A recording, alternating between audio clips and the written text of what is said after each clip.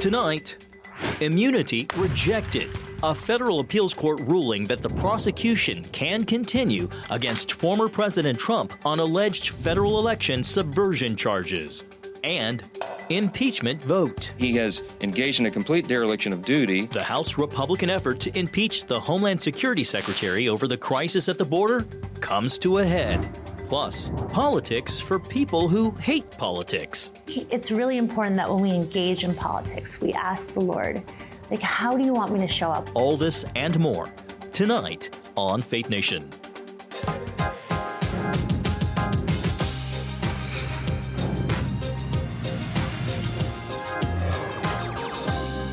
Does an American president have absolute immunity? Good evening from a busy nation's capital. I'm John Jessup. Welcome to Faith Nation. Well, for years, Donald Trump's defense against criminal prosecution has been that he has presidential immunity. But that argument came crashing down today when a federal appeals court answered Trump's claim that he's immune from January 6 subversion charges. A three-judge panel on the D.C. Circuit Court of Appeals unanimously rejected arguments from the former president's legal team. The immunity debate is part of a larger federal case accusing Trump of plotting to overturn the 2020 election results. Caitlin Burke has been following Trump's legal hurdles as they move through the courts, and she joins us now with today's latest. Caitlin, what's the effect of today's ruling? John, this is a very comprehensive and clear-cut decision. An American president is not above the law. Judges rejected Donald Trump's claims of absolute immunity. They rejected claims that he was within the bounds of even more limited presidential immunity. And they rejected that a former president can only be indicted if he was first impeached. The judges writing, quote, "At bottom, former President Trump's stance would collapse our system of separated powers by placing the president beyond the reach of all three branches." John? So after the panel's decision was made public, what's next, Caitlin? Well, the circuit court says the case will be sent back down to the trial court next week unless it's appealed. In a statement today, the Trump team said that's exactly what they plan to do, writing in part, quote, "Prosecuting a president for official acts violates the Constitution and threatens the bedrock of our republic." Meanwhile, in a response on Truth Social, Trump wrote, "A nation-destroying ruling like this cannot be allowed to stand. If not overturned, as it should be, this decision would terribly injure not only the presidency, but the life, breath, and success of our country." Now, there are two options when it comes to an appeal. Trump's team can request a review by the full D.C. Circuit Court or appeal directly to the Supreme Court, which is what's expected. Then comes the question, will the High Court hear the case? Legal experts I spoke with say it could go either way. I don't know whether the Supreme Court will take up that case or not. They, of course, have another Trump-related case on the ballot right now, before them right now, having to do with the Colorado Supreme Court's disqualifying him from appearing on the ballot. They have another case involving two January 6th defendants. Time will tell if the Supreme Court will take up the case, but it's clear Donald Trump's legal troubles will continue. As your guest just mentioned, a lot of different cases there, hard to keep up. So what does this mean for the federal election subversion case specifically? Well, it all depends on what the Supreme Court decides to do. If the justices decline to weigh in and it goes back to the lower court, we could see a trial by the spring or early summer. If the High Court does take it up, we likely won't see a trial before the 2024 presidential election. And a big concern with that option being if Donald Trump were to win the election before any federal convictions, he could order the Justice Department to drop all cases against him or even pardon himself. John? CBN national security correspondent Caitlin Burke. Thank you, Caitlin. Well, not far from here at our Washington studios, over at the U.S. Capitol, House Republicans forged ahead with a high-stakes impeachment vote for Homeland Security Secretary Alejandro Mayorkas, just as border politics takes center stage in Congress. CBN Capitol Hill correspondent Matt Galka joins us now with how the day's vote has been playing out. Matt. Well, John, you'd have to go back almost 150 years for the last time Congress moved to impeach a cabinet official. House Republicans hope to add Mayorkas to that list to underscore just how important fixing the border is to the country. House Republicans lodged 2 articles of impeachment, charging the Homeland Security Secretary with violating the law by allowing the release of migrants into the country and lying to Congress about the situation at the southern border. Secretary Mayorkas thinks what he is doing is just fine, but he could not be more wrong. Contrary to what the Secretary says, the border is not secure. America is in fact less safe because of his negligence and because of his numerous failures. I don't believe there's ever been a cabinet secretary who was so blatantly, openly, willfully, and without remorse did exactly the opposite of what the federal law requires him to do. Democrats defended the Biden administration official, arguing that no evidence existed of Mayorkas committing high crimes and misdemeanors. Impeachment is one of the most solemn, serious, somber things that we can do in this body. It's not something that ought to get thrown around lightly or invoked when you disagree with someone, or you don't like their policies, or you think they're doing a bad job. It's something that should happen after a grave constitutional offense has been committed. Even Republicans who voted against the measure maintain that the secretary's actions went beyond policy issues. Secretary Mayorkas is guilty of maladministration of our immigration laws on a cosmic scale.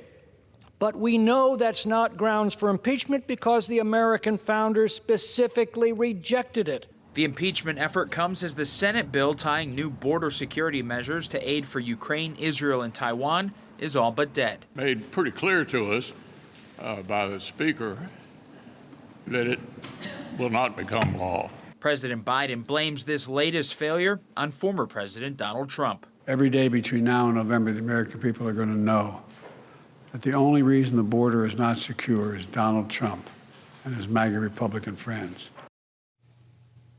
And it's been a very long day, so here in the 6 o'clock hour, members are about to vote on that impeachment measure, and it's expected to be very tight. 1 or 2 votes either way could mean the difference between a historic impeachment and the status quo. John? And Matt, down to the wire. So the impeachment situation is one we're going to continue to watch, but you also mentioned the border deal over in the Senate. Matt, if that's dead, what's next for aid in places like Israel and Ukraine? Well, the House will also be voting tonight on a standalone Israel bill that doesn't have any offsets or spending cuts elsewhere. A standalone bill is something the White House has said the president would veto and called it a political game. And over in the Senate, where that bipartisan border and aid bill was negotiated, Republicans will likely not even test a full Senate vote, and then it will be back to the drawing board. John? All right, CBN congressional correspondent Matt Galka. Thank you so much, Matt. Well, to tensions in the Middle East, is a ceasefire between Israel and Hamas on the horizon? The Qatari prime minister says the terror group has responded, quote, positively to the latest framework for a deal. Secretary of State Antony Blinken is reviewing that response, and tomorrow he'll bring it up with the Israeli government. There's still a lot of work to be done, but we continue to believe that an agreement is possible and indeed essential. And we will continue to work relentlessly to achieve it. As the prospects of a ceasefire grow, so does concern for those still being held captive by Hamas. According to a New York Times report, Israeli intelligence believes 1/5 of the remaining 136 hostages have already been killed. Meanwhile, internal investigations continue into the UN agency using employees Israel claims participated in October's terror attack. On Monday, the world body announced an external investigation into UNRWA. The United States is pushing for an immediate and serious investigation into the allegations at UNRWA. Secretary General this morning just announced an independent review led by former French Foreign Minister Colonna on UNRWA policies and procedures. And meanwhile, we're going to continue to consult closely with other donors on how to continue to meet urgent humanitarian needs in Gaza. The United States has suspended funding to UNRWA until the investigation concludes. Ellie Cohen served as Deputy Special Envoy to monitor and combat anti-Semitism under President Trump. She joins us now for more. Ellie, welcome to you. So the Biden administration, after suspending UNRWA funding, says it's redirecting money to other groups in Gaza, including the World Food Program, UNICEF, and others. Ellie, your thoughts on that move? It's the right move, and what we need to see is the Biden administration permanently defund UNRWA, your audience might remember that under the Trump administration, we took those steps because UNRWA has a long history of things like indoctrinating Palestinian children to hate Jews. We reviewed their textbooks and saw just the most heinous anti-Semitic content, things like how many martyrs does it take to blow up Jews. I mean, just the most awful stuff in these textbooks. And of course, with the revelations we've seen recently of not just the 15 or so UNRWA employees who participated in the October 7th massacre, but thousands of UNRWA employees who are tied to Hamas in some way, has really made this an agency that the United States taxpayer wants to have no relationship with. And so it really behooves the Biden administration to cut off UNRWA and find permanent other avenues for helping Palestinian citizens. Ellie, since October, U.S. bases and ships in the Middle East have suffered some 160 attacks. Has the U.S.-UK joint military response been strong enough, and will it ever eventually deter further attacks against our interests? John, we know the U.S. response is not strong enough because the Houthis, who are an Iranian proxy, and continuing these attacks against American international commercial shipping in an effort to drive up prices as commercial shipping starts to avoid the Red Sea area and hurting the American consumer and international consumer. So the Houthis are continuing these attacks despite American retaliation, and the Biden administration must understand that the Houthis were able to, for many years, skirmish with our U.S. allies, with the Kingdom of Saudi Arabia, United Arab Emirates. They have a long history of doing this, and it's going to require some serious response from the Biden administration. We've seen a lot of weakness from Joe Biden, and we've seen him communicate a lot of weakness where he's constantly saying that he wants to avoid escalation. And Joe Biden needs to understand in the Middle East, the way to avoid escalation is by projecting strength and using all military options on the table. Speaking of President Biden, we know he and Israeli Prime Minister have been at odds about the future plans. Bibi Netanyahu vowing that the Gaza war will not end until Israel kills all the leaders of Hamas. So far, it's defeated half of Hamas's overall forces in Gaza. Ellie, do you think that goal is realistic? John, what I do know is that the Israelis need to be given the time and the space to carry out this war effort to whatever extent they need to achieve their definition of success and victory. And John, right now there's two things going on. The United States Congress and Senate are looking at Israel aid bills. Speaker Johnson has put out a standalone Israel aid bill, and this is what the Israelis really desperately need right now from the United States. We're going to have to leave it right there. Ellie Kohanim, thank you so much for joining us tonight with your insights. Thanks for having me. Coming up, it's a presidential primary day. The first test in the West unfolding in Nevada. All that and more just 2 minutes away.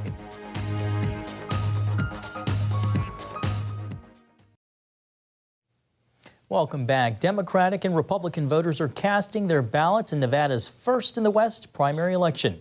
But there's also a wrinkle for Republicans there. Voters are able to cast ballots in dueling Republican nominating contests, resulting in two separate winners. Nikki Haley likely will win tonight's GOP primary, in which Trump is not participating, but the win won't earn any delegates. Those get doled out during the GOP state caucuses this Thursday. With Nikki Haley off the ballot, former President Trump is certain to win all 26 Nevada delegates. For his part, President Biden is betting on an easy primary win. Nevada will get a lot more interesting in the general election as a battleground state. Well, the 2024 presidential election is just 9 months away. Can you believe it? And new polling shows partisan divides growing deeper. So one reveals more than 80% worry the shift could lead to political violence. In today's divisive atmosphere, one author offers a way to engage in political brokenness in a way that honors biblical teaching with the hope of bringing change for the better. White House correspondent Abigail Robertson reports. Working in politics for more than 20 years, Denise Gitcham knows many Christians approach it much like the world does, as a blood sport. In her book, Politics for People Who Hate Politics, she offers tangible tips for how to lovingly engage without losing friends in the process. I really think the onus of unity starts within the body of Christ, because we are the ones that are called to unite. Gitchum tells CBN News the Bible makes it clear this calling is non-negotiable. There's over 179 verses in Scripture that speak to the importance of unity in the body of Christ. And how we treat each other, that's ground zero for what the world is watching and what our witness really is. Complete with endorsements from politicians on both sides, she believes this book can help Christians flip the script on political discord by loving those who disagree with us. When you're in politics, you can feel like that person on the other side of an issue is your enemy in the moment, even if they have more in common with you because of your shared identity in Christ. Gitchum believes Christians should play a role in shaping our government, but only by seeking the Lord while doing so. I think it's really important that when we engage in politics, we ask the Lord, how do you want me to show up? What is your main mission here? And Lord, protect my heart from falling into the political spirit, which I just call politics as usual. It's so easy to adopt the world's way of doing things. In her role as a political commentator, she discourages disengaging from political conversations while providing tangible advice on how to foster unity.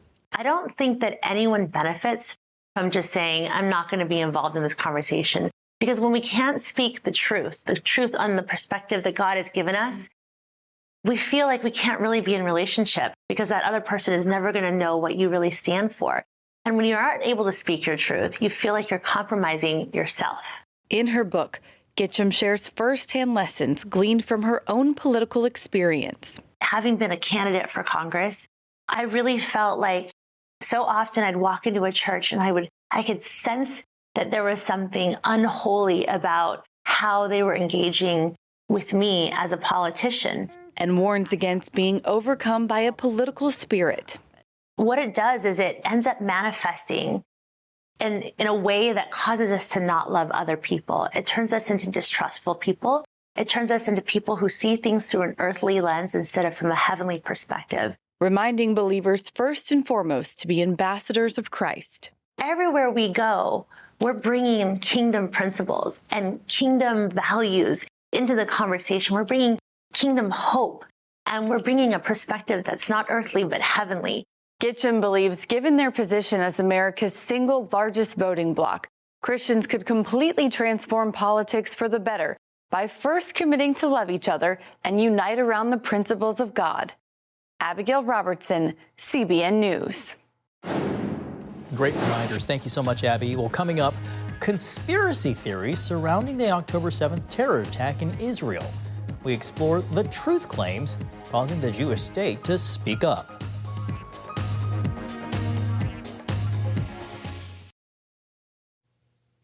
Welcome back. Conspiracy theory has been spreading online claiming Hamas did not carry out the brutal terrorist attack in Israel last year. CBN reporter Dale Hurd brings us this look at what's being called the October 7th Truther Movement. This is day 16 of your daily reminder that Israel, not Hamas, is responsible for the massacre of Israeli civilians on October 7, 2023. Called October 7th Truthers, this group believes Israel was behind the attack that killed 1,200 Israelis that fateful day. It entered the mainstream when an Oakland City employee blamed Israel for the attack during a city council meeting. There's not been beheadings of babies and rapings. Israel murdered their own people on October 7th. This Israeli military helicopter footage has been used to claim that the IDF intentionally fired on its own citizens. And in the conspiracy forum on Reddit with 2 million members, a person writes, "There is a 100% chance that Israel is behind all of this. It's not like they don't have a long track record of false flag terrorism." Another writes, "The world is a stage run by the Sons of Zion." The October 7th massacre of Israelis by Hamas is one of the most well-documented crimes in history, live-streamed for the world to see. And yet October 7th denial is spreading. This is the ultimate fake news. Rabbi Abraham Cooper of the Simon Wiesenthal Center says anti-Semitism since October 7th has skyrocketed. And those who have not experienced it personally All you have to do is go up on social media. It's pervasive. It's increasing. Social media is tailor-made for conspiracy theories. You can manipulate photos, videos, information to bend it to whatever your reality is, including creating a flat earth, whatever it might be. Cooper said the Jewish community was already in crisis mode before October 7th. Now the Anti-Defamation League says Jews face a threat level unprecedented in modern history. In December, almost 200 Jewish organizations across the U.S. were targeted with swatting incidents, false reports to the police of shootings or bomb threats. This Alabama synagogue had to be evacuated during a Shabbat service because of a bomb threat. People are on edge. They're nervous, and we're going to continue to reassure them that it's safe to come to services. Even the anti-Semitism on college campuses is being called a false flag created by Jews. The website Gray Zone says it's a contrived campus anti-Semitism crisis. Cooper says no amount of evidence will change the minds of those who want to believe a conspiracy theory. The Nazis worked so hard to cover up their crimes and to erase evidence of the crimes. Hamas, they were live streaming it. We have people, they don't want to be confused by the facts. They don't want their worldview to be interrupted, even if it involves crimes against humanity and possible genocide. Dale Hurd, CBN News. Thanks, Dale. Still ahead, a special Valentine's Day card collection for kids to learn a lot more about than just love. Stay tuned.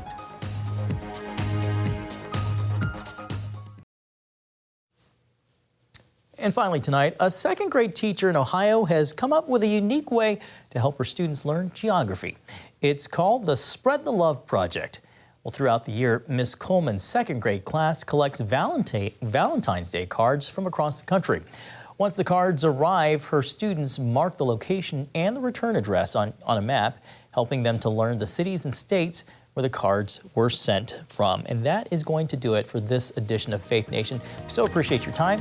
Thank you so much, and we hope to see you right back here tomorrow.